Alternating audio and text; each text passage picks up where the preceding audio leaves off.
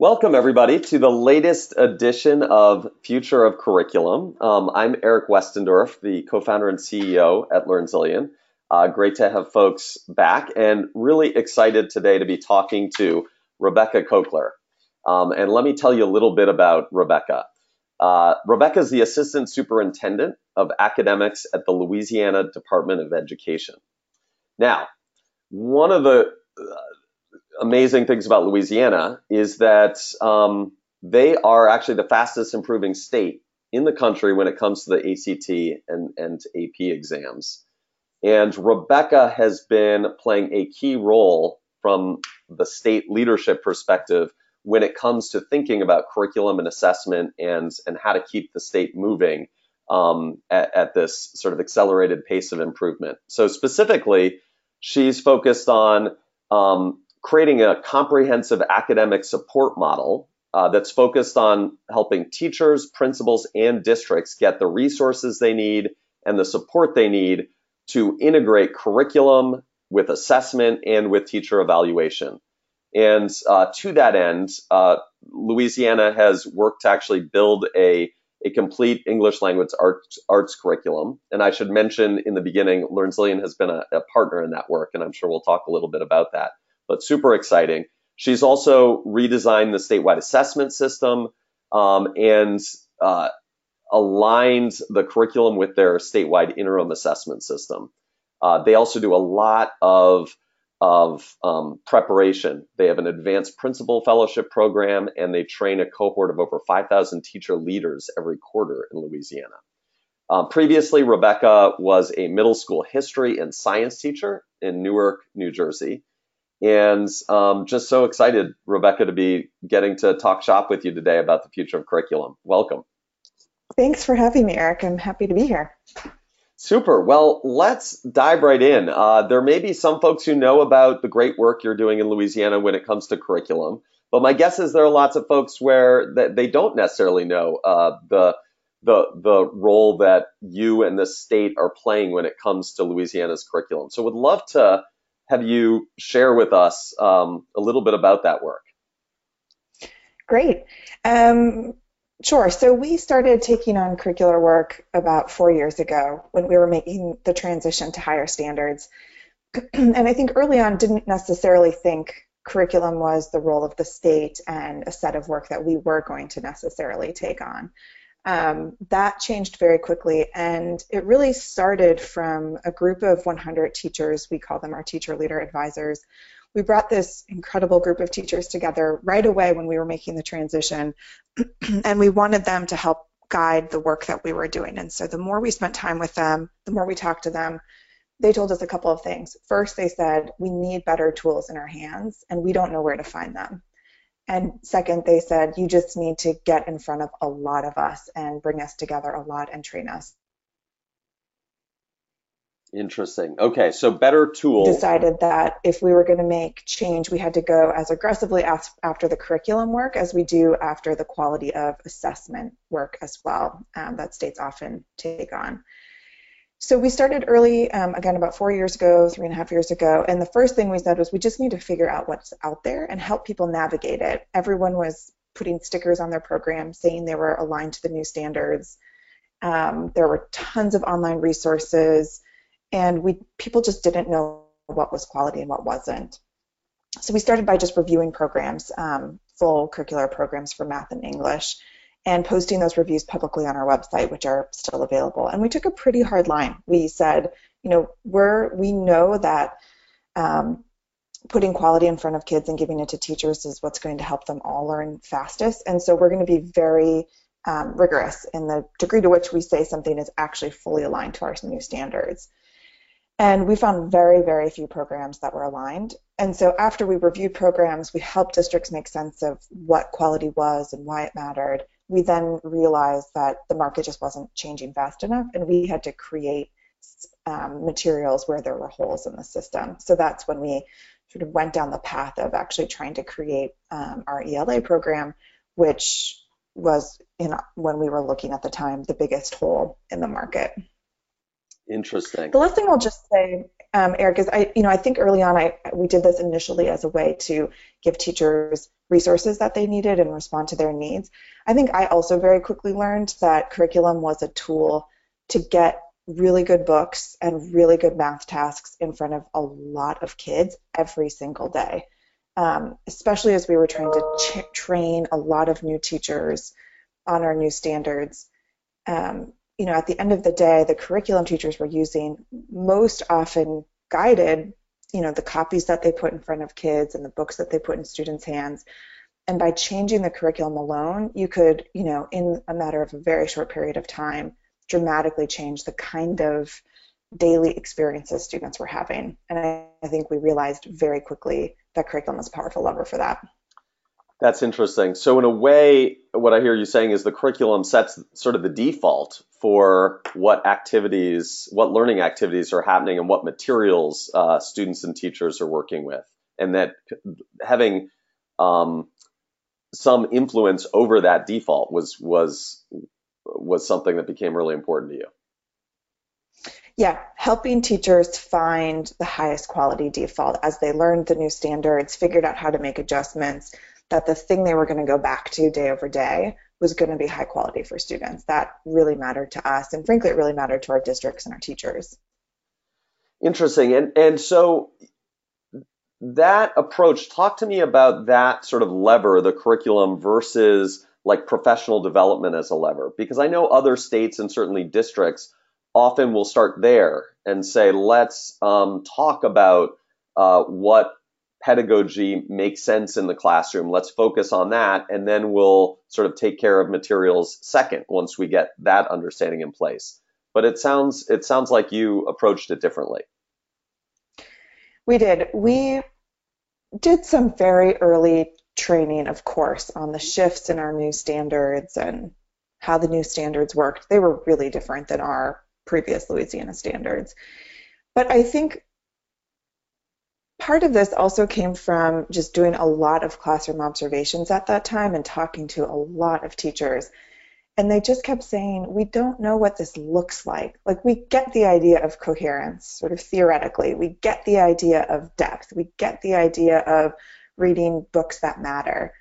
But day to day, what does that mean? And I'm looking at a program or a curriculum with problem sets in it, and do I have to adjust every problem set? Do I have to adjust all the books in this program? Does that mean I can't? There was a really concreteness that teachers felt like they were missing. And training on the shifts or on math content alone wasn't helping them grab a hold of exactly what to do tomorrow. And that meant very little was actually translating back to the classroom consistently in what we saw and what we heard from teachers.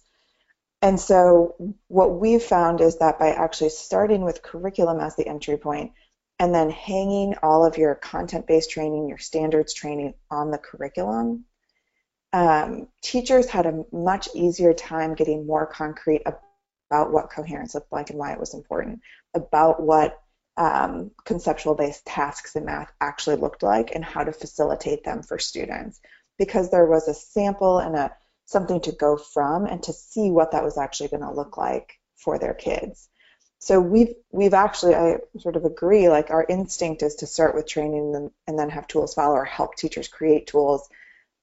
Thanks to our teachers, we actually went the reverse route and have seen so much success and so much faster growth, both in what our teachers understand about the standards and also in lots of places with our students as a result of sort of flipping that order of operations. And when you say thanks to the teachers, I'm assuming that sort of the teacher leader advisors who you talked to early on helped drive this. Exactly. They really pushed us to get them better tools in their hands fast. They said, we can't wait 2 years. We need stuff now. Yeah. And what have you, I'm curious what, as you've taken on this challenge and gone on this journey around both looking at assessments and scoring them, pointing out what's high quality, but then in the case of ELA, in fact, creating an ELA curriculum. What have you learned in the process, and what have been some of the biggest surprises along the way? Yeah, a couple of things.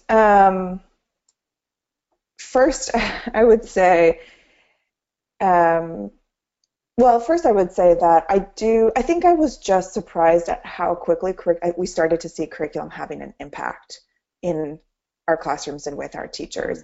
I sort of didn't even personally expect that.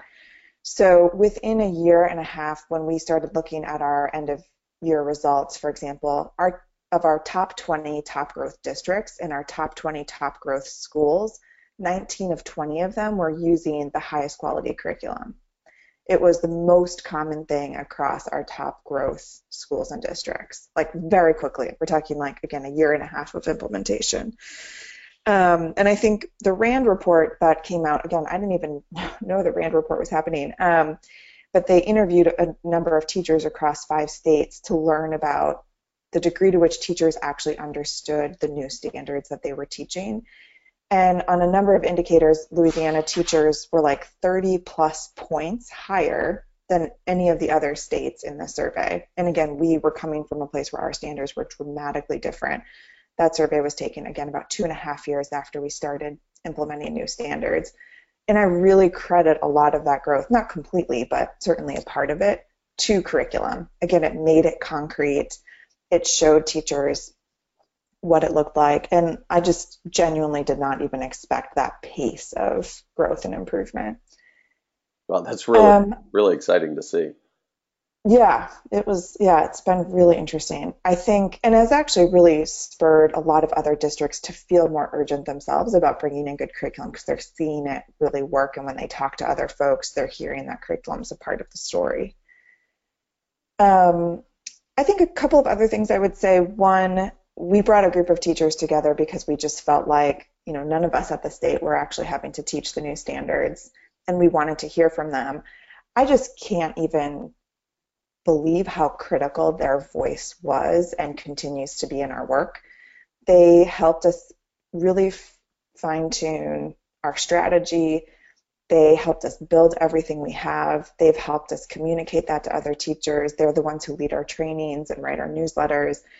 They've been absolutely instrumental, and the work would not have happened without an incredible group of teachers who just led the way.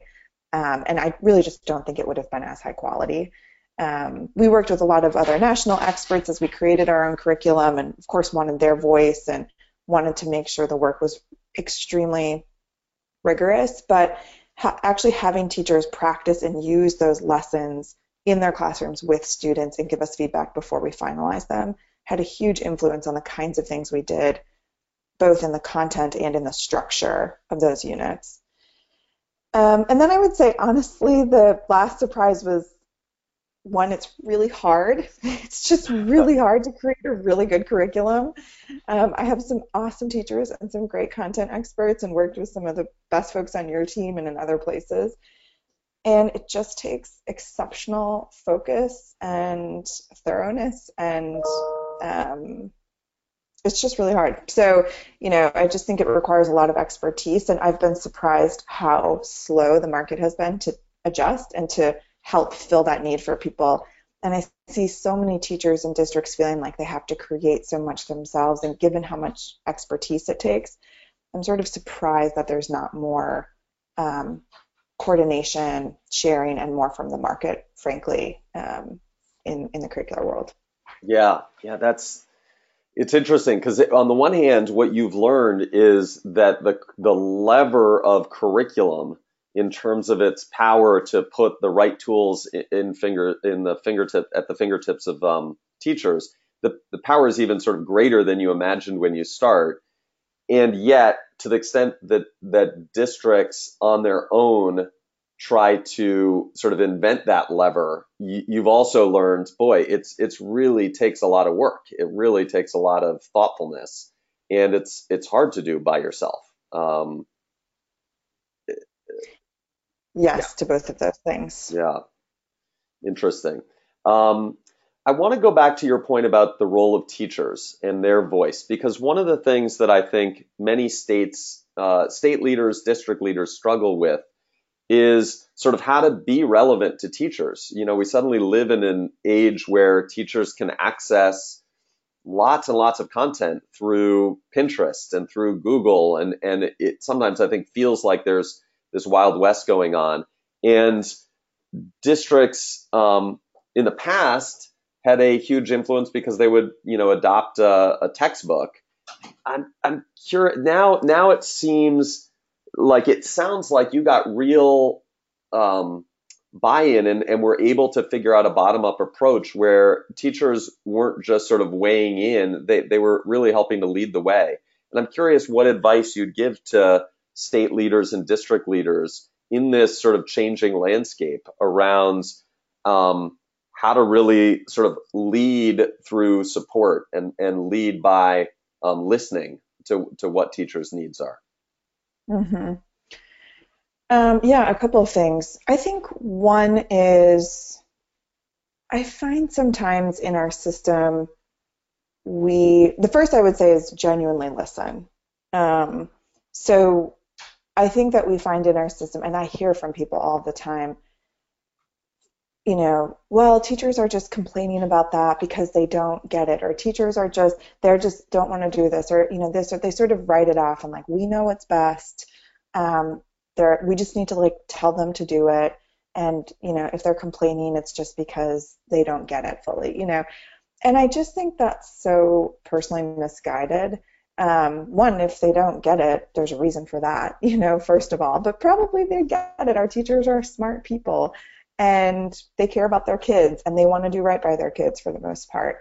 And if they don't get it or they're not doing it, it's not because they are just deliberately not trying to do right by their kids. There's some reason. And I think the more we got out and just genuinely listened to teachers and built relationships so people felt like they could be really honest with us, the more you realize there's real meat and substance there. Like some of the things we heard were the new curricula is great, but it's so cumbersome to use. Like literally I spend more time just trying to understand how the lessons work than I did even just creating my own stuff previously. Okay, that's really good for us to know. We can do something about that. That's why we worked with you all and tried to create a platform where the teacher guidance was much simpler and cleaner to use. We can provide certain trainings to help with that. The more you sort of listen to teachers, you realize there's real stuff holding them back from doing their jobs well, which is what they most want to do. And I just think it's helped us create tools and resources that are so much more genuine and real. And bringing our teachers in to help us, again, one, just helped our stuff be so much better, but two, those teachers really felt ownership over that work. And I think that's the second lesson I would say is, teachers will fight for things that they believe in, and they often do. And their voice is incredibly powerful with parents, with students, with legislators. I just think they have one of the most powerful voices in our system. And so, bring teachers in alongside. I see our teacher leader advisors really as a part of our team. And I think when they've built something that they believe in and they really understand it and they really have seen how it works for their students, they're going to want to fight for that. And they're going to want to communicate that, and they're going to have excitement when they talk to parents about it. And I think that is just really critical to success. The third thing I would say is it doesn't have to be difficult. I think folks will often say, oh, we can't bring teachers together because we don't have enough money, or they create these really formal like committees, and I just don't think it has to be that formal necessarily either. We try to get out into schools during the fall and winter at least every other week. We try to talk to teachers and hold focus groups every time we're in schools, and talk with principals, and frankly talk with students as well. We try to build this group of 100 experts from across our state that we just built really close relationships with. We can bring them in for formal conversations, and we can also just call them and say, we're really struggling with this. What do you think? And they'll give us their honest answer and help test something out or talk to other teachers in their community. We also don't even have to be the people to do it. They can be set up and positioned to go and collect feedback from a lot of teachers and bring it back to us and share it. So I think you have to genuinely listen. You actually have to change things if you're going to listen. You can't just listen and say you're going to do stuff and then do whatever you want. I think two, you have to find a way to put teachers out front in the work, again, in a genuine way. And three, I think there are a lot of easy and informal ways to bring teachers into your work. It doesn't have to be super complicated. Yeah, I love that. it makes me think of this book called The Obstacle is the Way, where, like, from your perspective, instead of being sort of frustrated by teachers pointing out things that get in their way, actually saying, we need to listen, because figuring out what those obstacles are and then figuring out what it would mean to remove those obstacles or build paths around those obstacles is sort of the key to our work. And in the process generates this incredible sense of like joint ownership, where the teachers are really helping to design think around how to solve that problem and move forward. Mm-hmm. And so it just flips the idea of an obstacle being a problem to an obstacle being a huge opportunity. Mm-hmm. Yeah, I think that's really played out for us a lot. Yeah, very cool.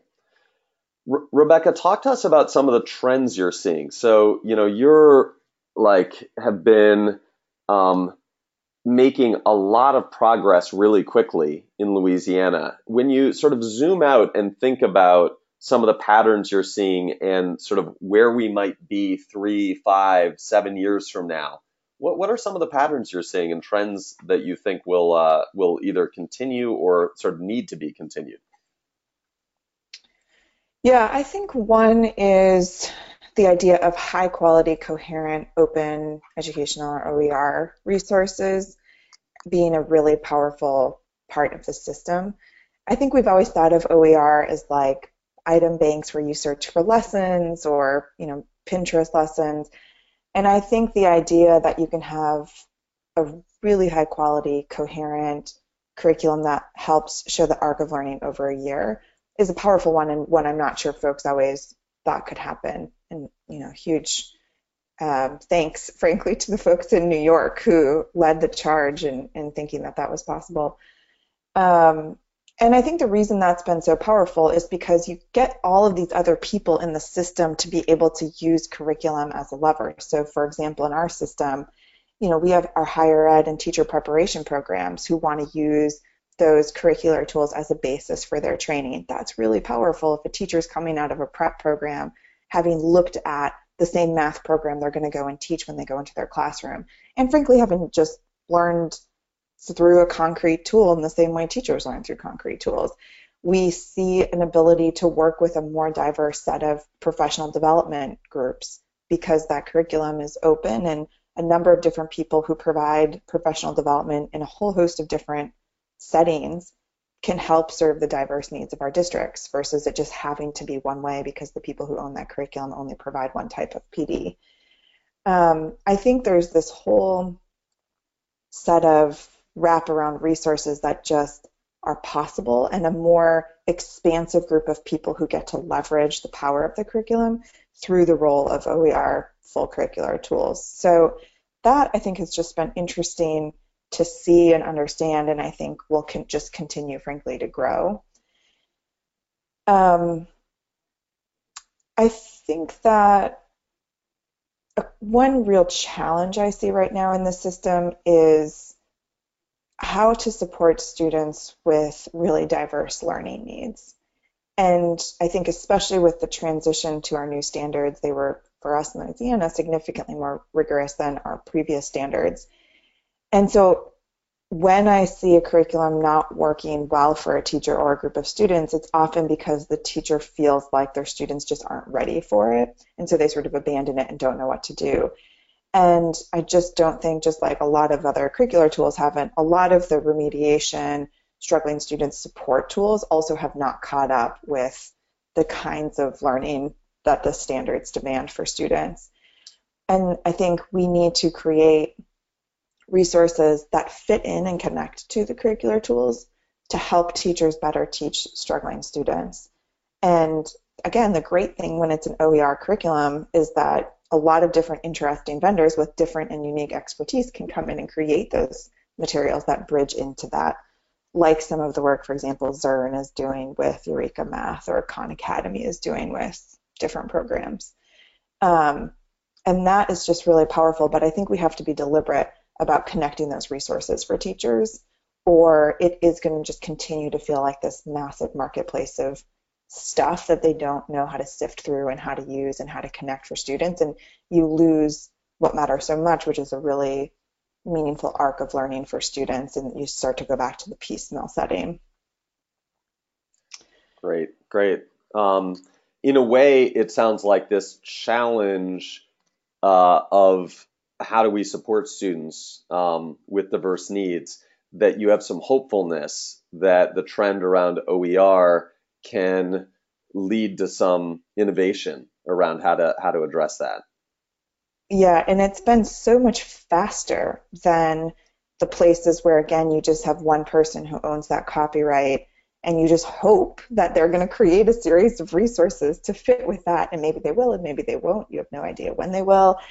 The pace at which other people are coming out with really high quality OER programs and building wraparound tools for that, not just in the teacher professional development side, but also in struggling student side or ELL student side, is really fast comparatively. And I think that's really promising. Awesome. Rebecca, you've talked a little bit about the interplay between curriculum and professional development. Curious also, when you think about curriculum and how professional development supports it, also where assessment fits into that, and sort of thinking about some of the trends and where we might be in 5 years. How do you see those three pieces fitting together? We've been really strong in our message that building a coherent academic system at the district level not only means you take on all three of those components, and frankly at the state level as well, but that those three components work together and speak to each other. We've really put curriculum at the center of that. And so the first most important choice is an extremely high quality curriculum. Then from that comes the professional development that connects to that curriculum. And so we even tell our vendors who lead professional development that just do content-based professional development, we won't even bring them into our trainings with our teachers unless they're able through that content training to connect it to the curriculum in a concrete way for teachers. And we get so much feedback from our teachers that is really, really beneficial. So I think for us, professional development connected to curriculum has been an absolute non-negotiable. The assessment piece of that, especially local assessments and more formative assessments, can be both easy and tricky. On the easy side, I think a good curriculum has really good formative assessment built in. And so they have good tasks and they have good instruction for teachers on how to make sense of those tasks. And in our English curriculum, for example, we have exemplars for teachers as well, and hope over time to have annotated sort of examples of student work at different levels that help teachers really set a bar, especially in English. I think that can be so tricky. So with a great curriculum, you get just a whole host of both great formative assessment and really good tools and guidance for teachers. I think this idea of benchmark assessments is the most complicated one, and I think we still have a system that just really relies on benchmark assessments. In our system, we're really trying to push a cleanup of those assessments. One, I think we just need to reduce them. I think we get a ton of data that we don't use, that doesn't speak to each other. When you talk to teachers, they're like, yeah, we give these Friday quizzes every Friday that the district requires, but I don't even see the data. I have no idea what it means. And or they can't always connect it back to their curriculum because it doesn't assess the same content or in the same way. So we've, in Louisiana, built both a formative assessment system and a benchmarking system that we anchor against our most used curricula in our state, and then help teachers and provide guidance around the results so that teachers can do something substantive with those results and they can connect it back to the instructional decisions that they're making with their curriculum. I think without those connections, the assessment just becomes a weird set of data that you make sort of inappropriate decisions with. Yeah. So I think it's harder to connect that, but I think there's a way, and I think it's really important that we do for teachers. And you're, it sounds like, very focused on how does that get connected in a way that can, again, be a support to teachers, actually help them more thoughtfully make decisions on behalf of the students they care a lot about, and do so in ways that like logically make sense, that are practical, that affect sort of how they think about tomorrow and next week, and the instruction in their classroom. Yep, exactly. Great. Great. Well, Rebecca, we could keep going on here. It is so great to, I mean, I've gotten to talk to you many times about the work you've been doing in Louisiana, but in a way, it's a treat to just sort of have this 25, 30 minutes to hear you explain the story sort of all at once and talk about your thinking around why you've done what you've done and the sort of impact it's made. And I suspect a lot of district leaders and state leaders listening to this are gonna be able to borrow insights from your example. So really appreciate you talking this morning and joining the Future of Curriculum. Thank you for having me. It was great, and I just feel very lucky to work with you all as a partner in a lot of this work and my team and our teachers. So thank you for letting me share, frankly, their work and highlighting some of the stuff they've been doing down here in Louisiana. So thank you.